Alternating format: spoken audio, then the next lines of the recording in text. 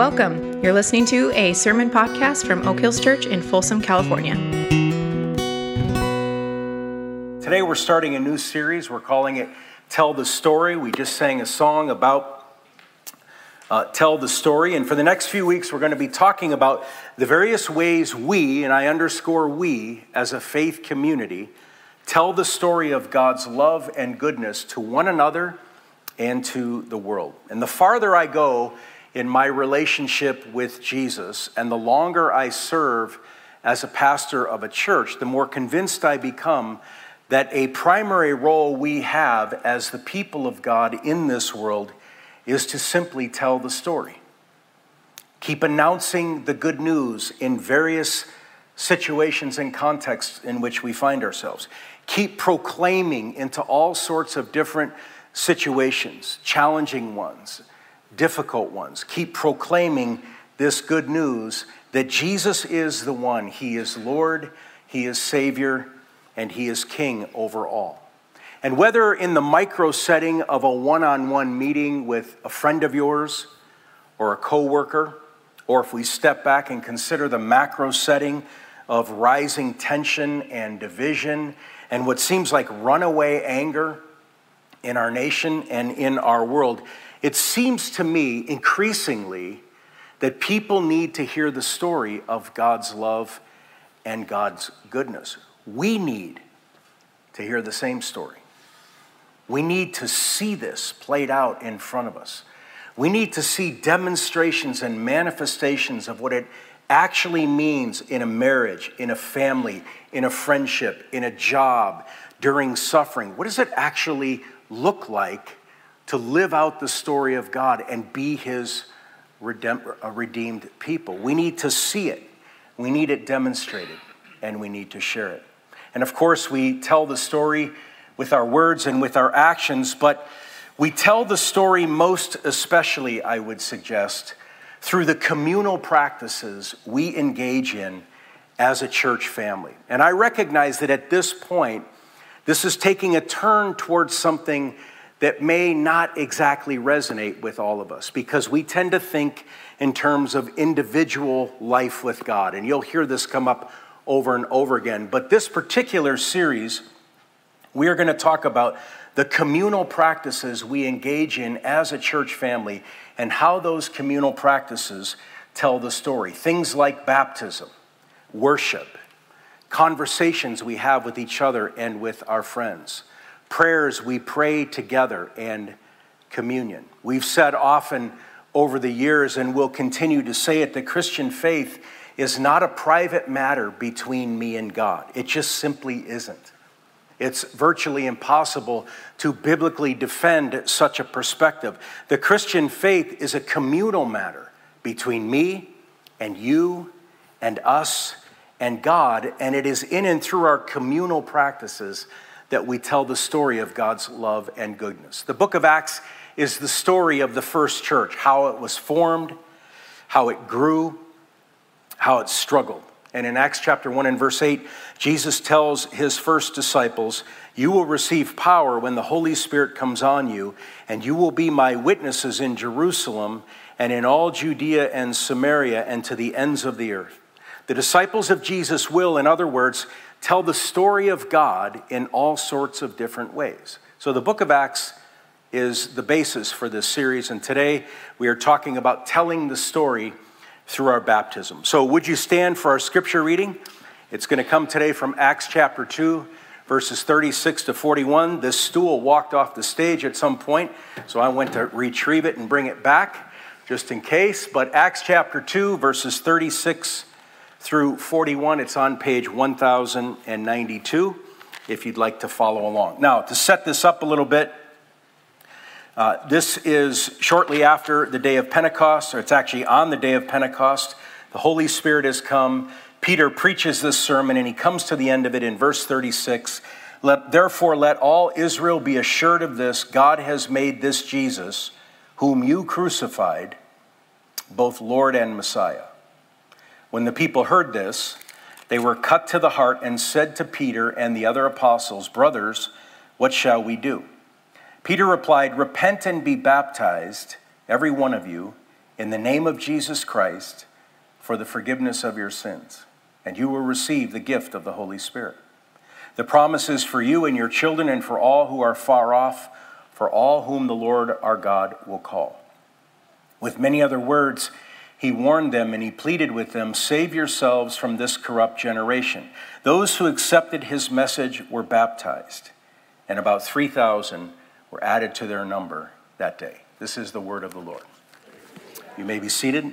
So I mentioned the day of Pentecost is the day the Holy Spirit came upon the apostles and upon the first disciples. And after God's Spirit came, Peter stands up and he preaches this sermon to the curious crowd who had gathered around. And it was a doozy of a sermon. And near the end of it, he says, "Let all Israel know that God has made this Jesus, whom you crucified, both Lord and Messiah."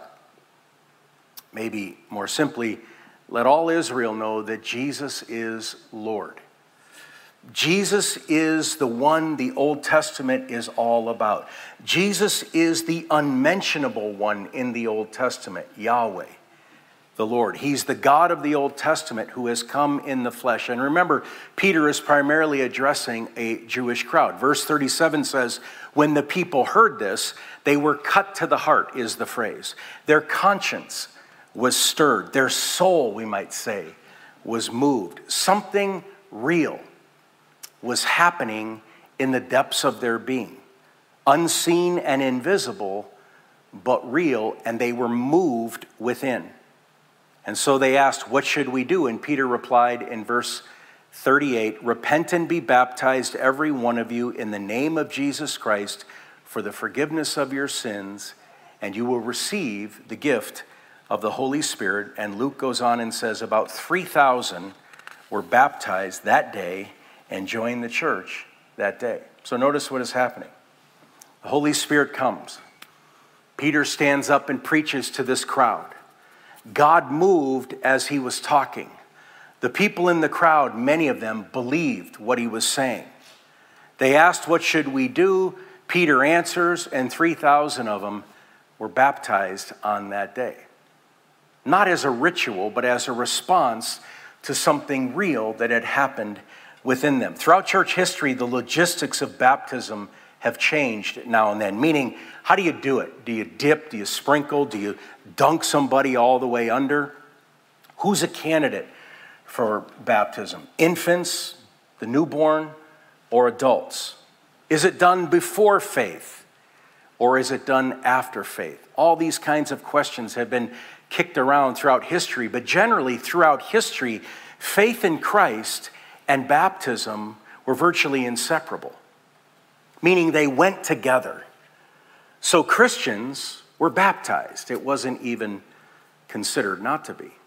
But that is not as much the case today for all sorts of reasons. Some Christians do not consider baptism to be that big of a deal.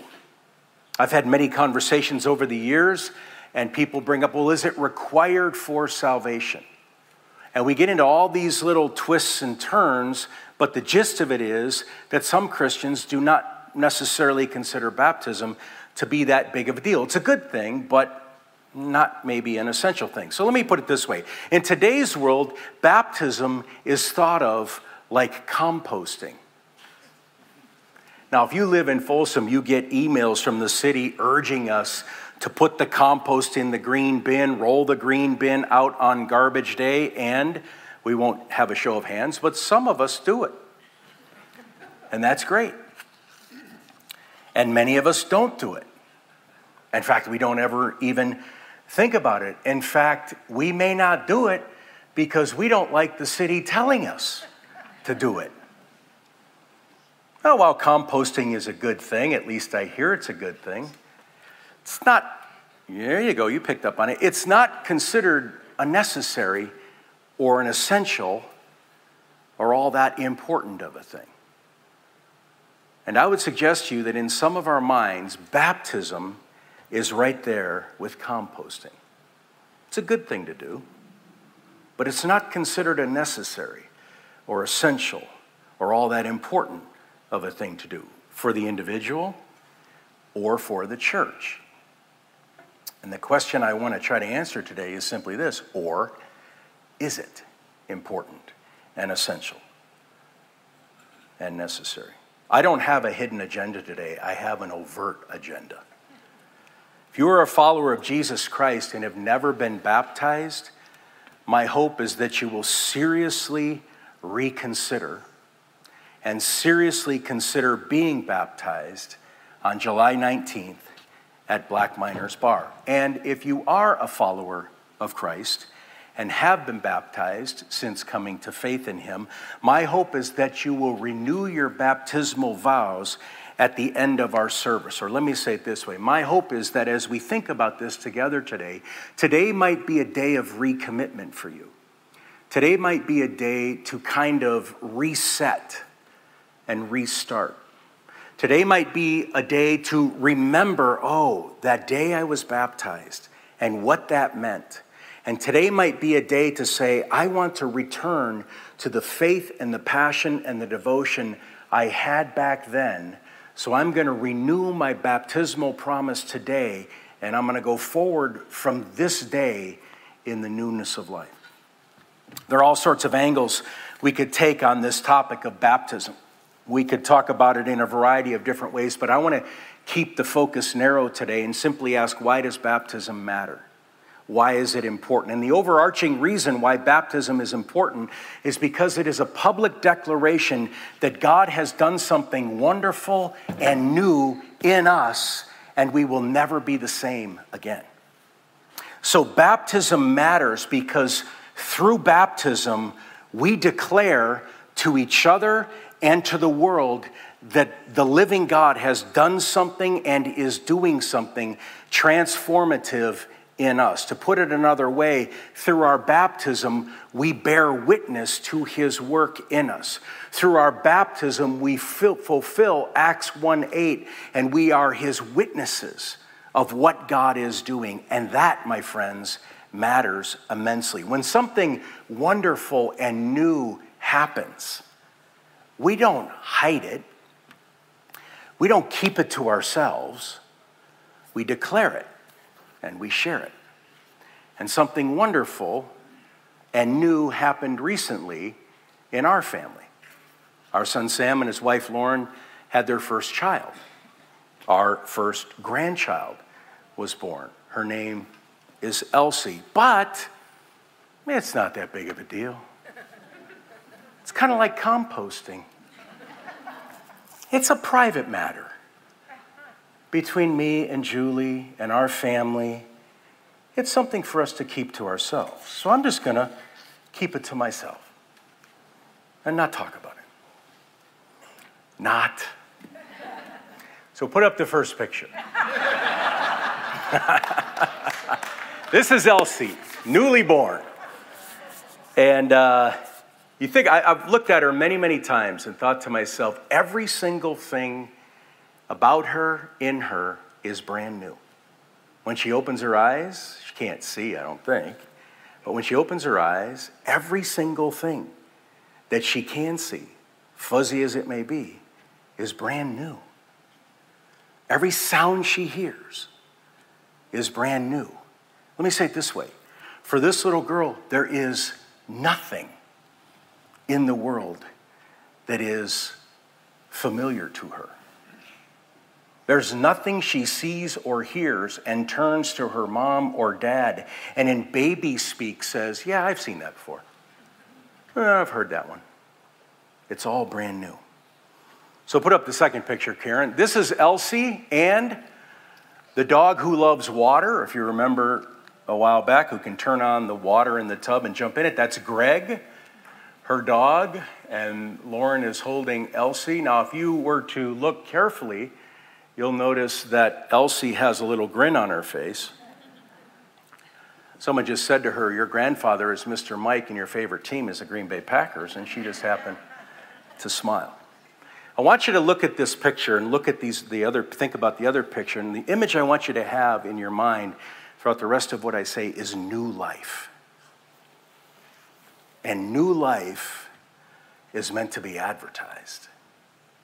It's meant to be shared. It's meant to be talked about. It's meant to be celebrated with others.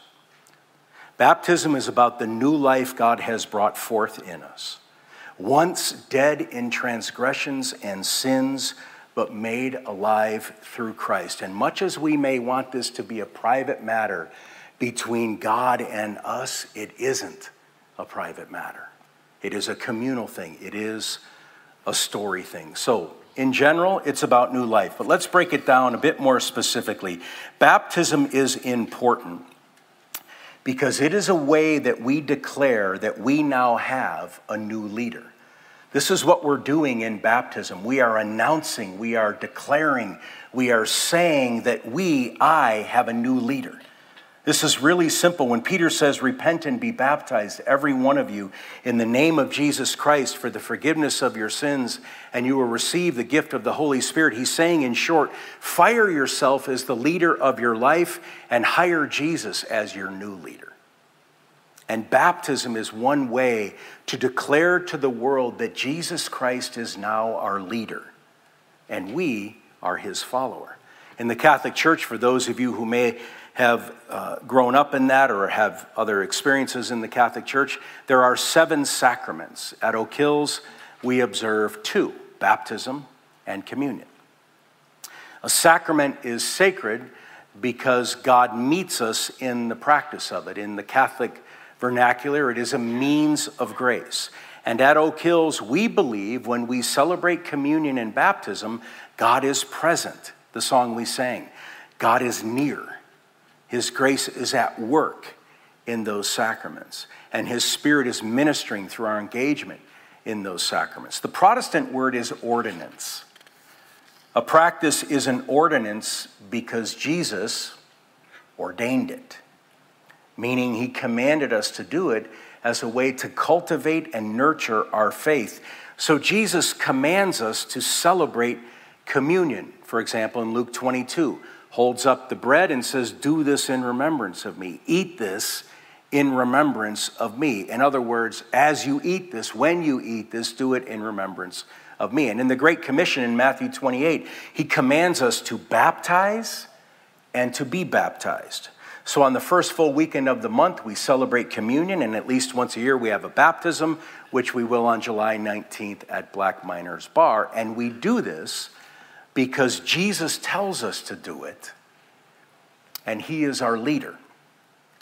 See, if we're a disciple of Jesus, or if we are a Christian, then Jesus Christ is our leader, and we are his follower.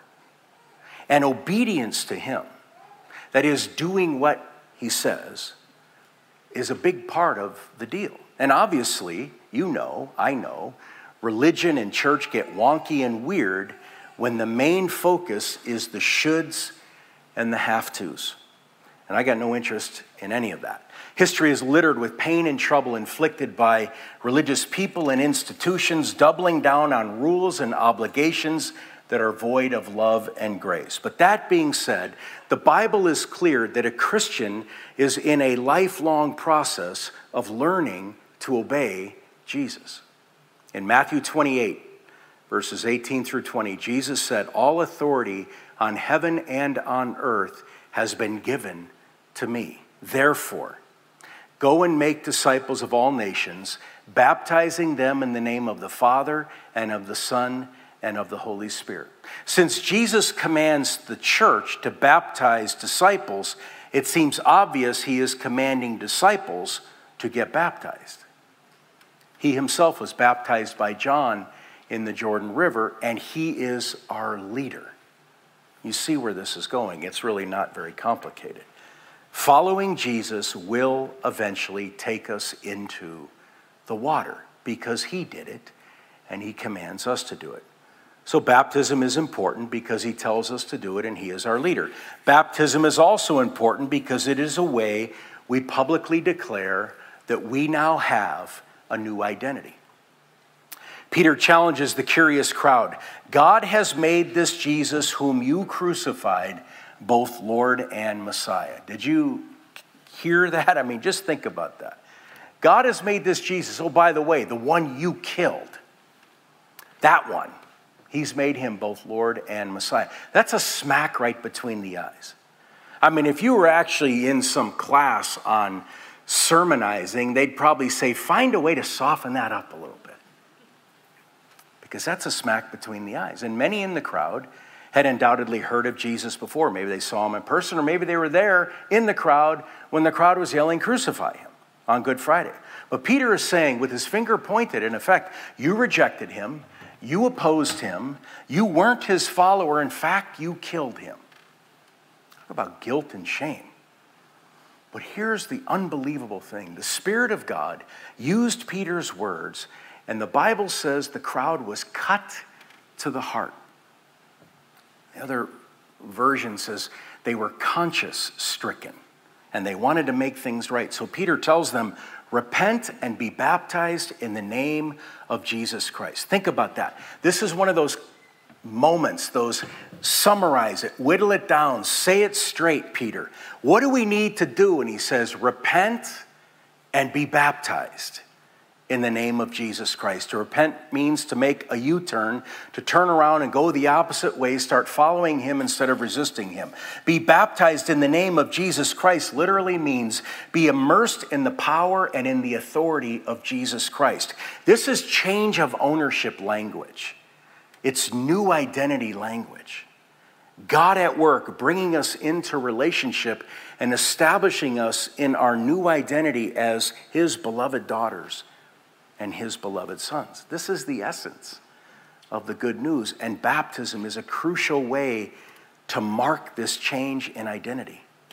Once more, the words of the Great Commission, baptizing them in the name of the Father and of the Son and of the Holy Spirit. When we are doing a baptism, this is what we say. We call the person by name and we say, we baptize you now in the name of the Father and of the Son and of the Holy Spirit.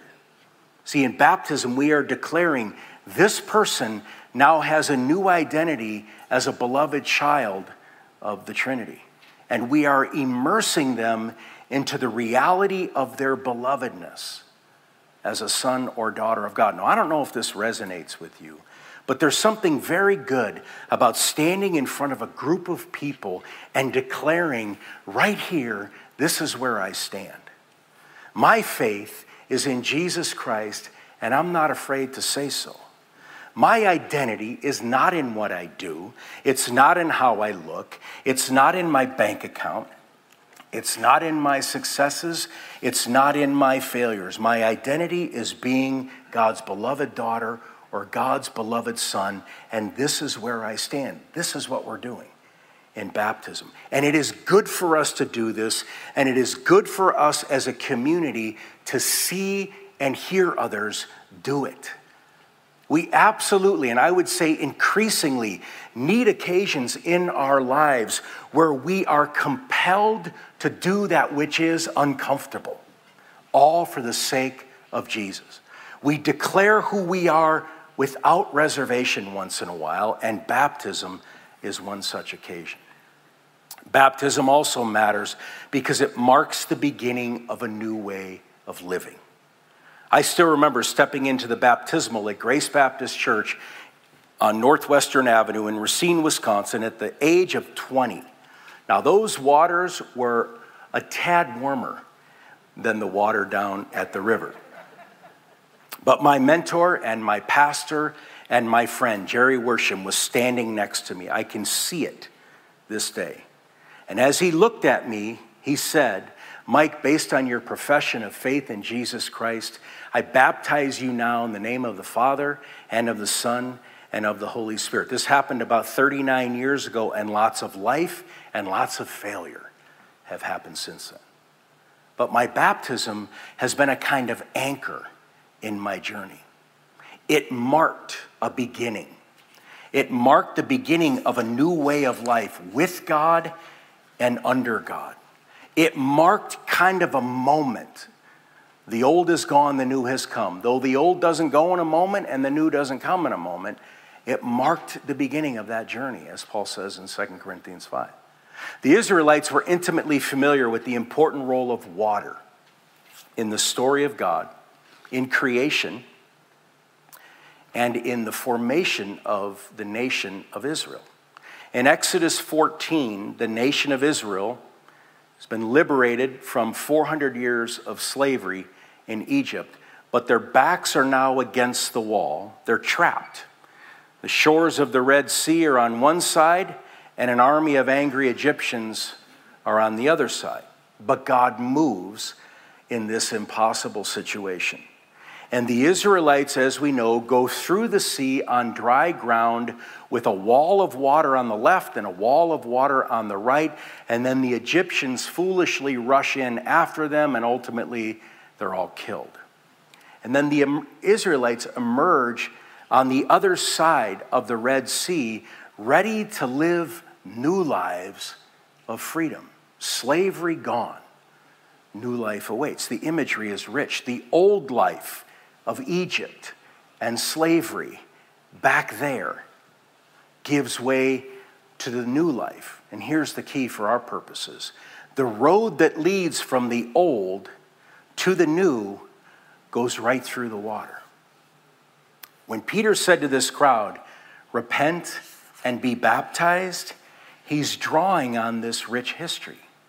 He's drawing on, if you will, the resurrection of this idea of Exodus. And he's saying the road to new life goes right through the water. Paul says the same thing in Romans 6 and verse 4. "We were therefore buried with him through baptism into his death, in order that, just as Christ was raised from the dead through the glory of the Father, we too may live a new life." Dead to the old, raised to the new. When you think about it, the act of baptism depicts and symbolizes the death of the old and the beginning of the new. We go into the water and stand there, and it symbolizes the fact that we're all sinful, we're stained and marred by sin, so we stand there. We then go under the water, where this old is symbolically washed away and forgiven. And in the language of our scripture reading, and the Holy Spirit comes in. And then we emerge out of the water to live a new and eternal kind of life. N.T. Wright, a theologian, says it this way: through the waters to new life. That's what we're saying in baptism.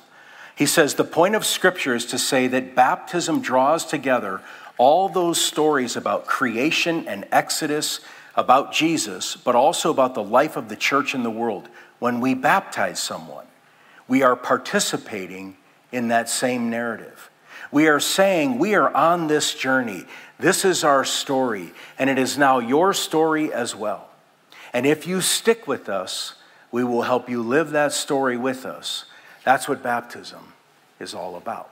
So, last reason. Baptism matters because it initiates us into a new community. Let me reread what N.T. Wright said at the end of that. When we baptize someone, we are participating in that same narrative. We are saying we are on this journey. This is our story, and it is now your story as well. And if you stick with us, we'll help you live that story with us. That's what baptism is all about. And yet it is so common in today's world for people to think of baptism as an individual thing that they decide if they want to do or not want to do, when they want to do it, if they want to do it, where they want to do it, and on it goes. Absolutely contradicting this idea that we do this together, we're in this together. That part of what it means to be a church in a new community is that things like a baptism are one of our celebrations where we tell the story to each other.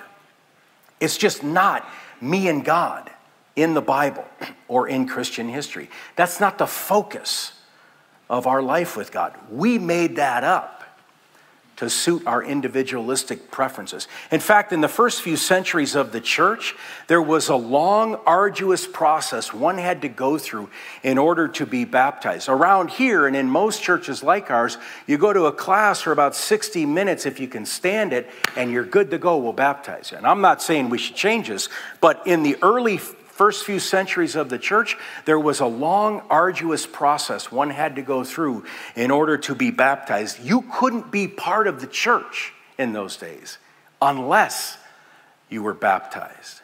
And sometimes, most of the time, the preparation for baptism took a long time, many months or even years. And the candidates for baptism would go through this rigorous process, and then on Holy Saturday, between Good Friday and Easter Sunday, if they had gone through it all, they would be baptized. You can just kind of feel the bar was slightly higher in the first couple centuries of the Christian church. And again, I'm not suggesting we return to that, but every baptismal candidate in the early days of the church had to have a sponsor who would vouch for their ongoing faith and sincerity. Someone who would say to the minister, I've seen this person in action, I've seen them in different situations, their faith is real, they can take the next step. This is all before they're baptized, and the reason they did this was to vet out people who thought they were Christian but actually weren't. I'm not suggesting we do this. I keep saying that because I don't hope, but I wonder if somebody goes, oh boy, are we going to do this? No. I'm just giving you a vision of what it was like. People sometimes say, I've heard them, they've said this to me 100 times, church should be more like AA. Why isn't it? Think about that for a second. Imagine if it was. Imagine if it said, you're right. Let's do that. And each of us from going forward is going to have a sponsor. And that sponsor, their job is to vouch for the legitimacy of our ongoing faith and commitment to Jesus based on how they see us responding in the different circumstances of our lives. Can you say, yikes? I'm not sure we'd want that. You might want that. I think I'll pass. But in the early years of the church, this is what it was like. You weren't part of the church unless you were baptized. And even today, in some traditions, when you walk in the back of a church and you're going to your seat, what are you walking past? A basin with water in it. Why? So that as you come in, you renew your baptismal vows and you remember that you are part of the people of God.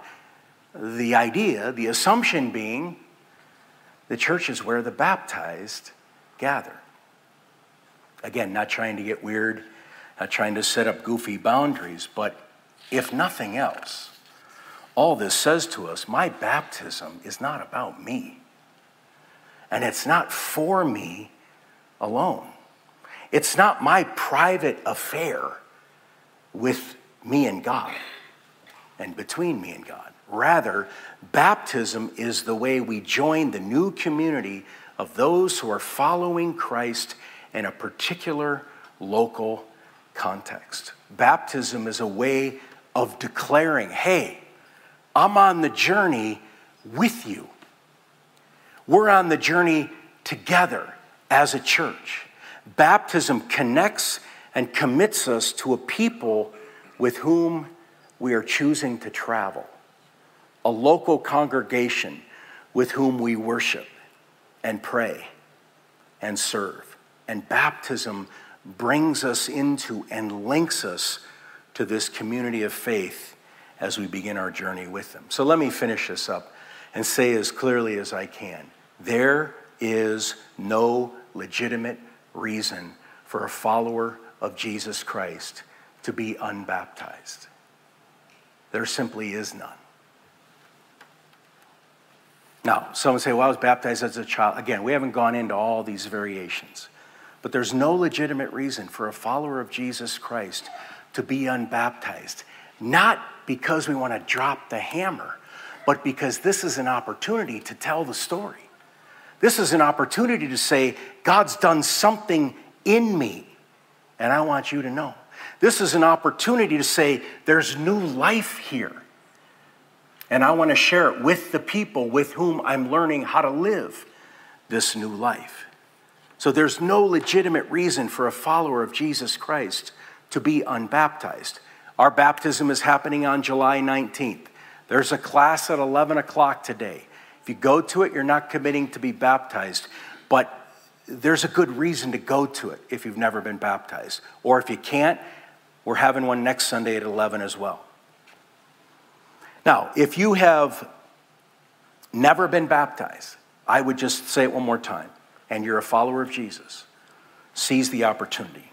At the same time, if you have been baptized, today is an opportunity as well to renew your baptismal vows. Some churches do this on a regular basis. Here's what this is all about. Renewing your baptismal vows is a way of rededicating yourself.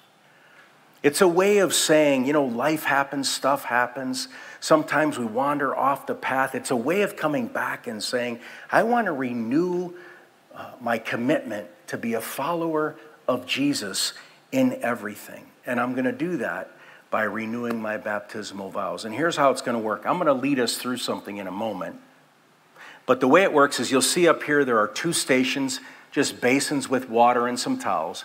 There's a station over there with two bowls of water and towels, and there's one over there. And if you have been baptized previously, then in a moment as we worship together, my encouragement is, if you want to come forward to one of these stations and renew your baptismal vows. And I would simply encourage you to do this. Dip your finger in the water, make a cross on your forehead, and as you do so, simply say to yourself, thank you, Father, Son, and Holy Spirit, or something like that.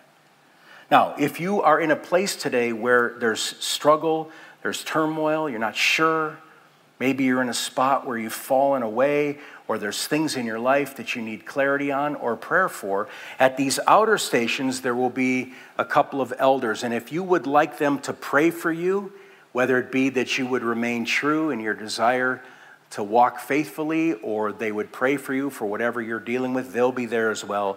And you can either share what is on your heart or not, and they will gladly pray for you. So if you would bow your head and close your eyes, and I'm going to lead us through what is kind of a pretty typical baptismal vow renewal in certain church traditions.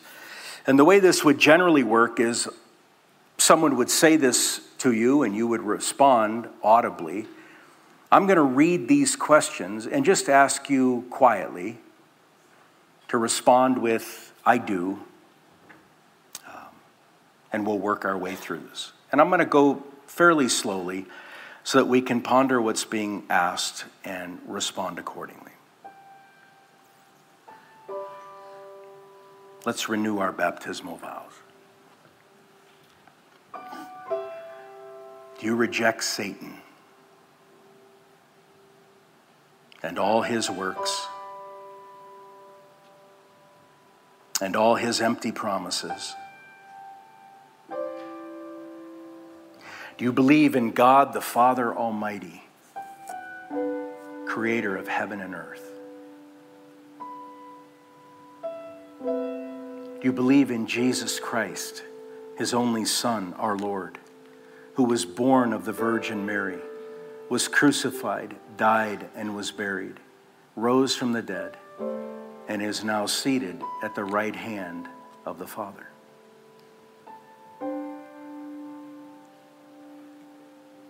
Do you believe in the Holy Spirit, the Holy Christian Church, the communion of saints, the forgiveness of sins, the resurrection of the body, and life everlasting?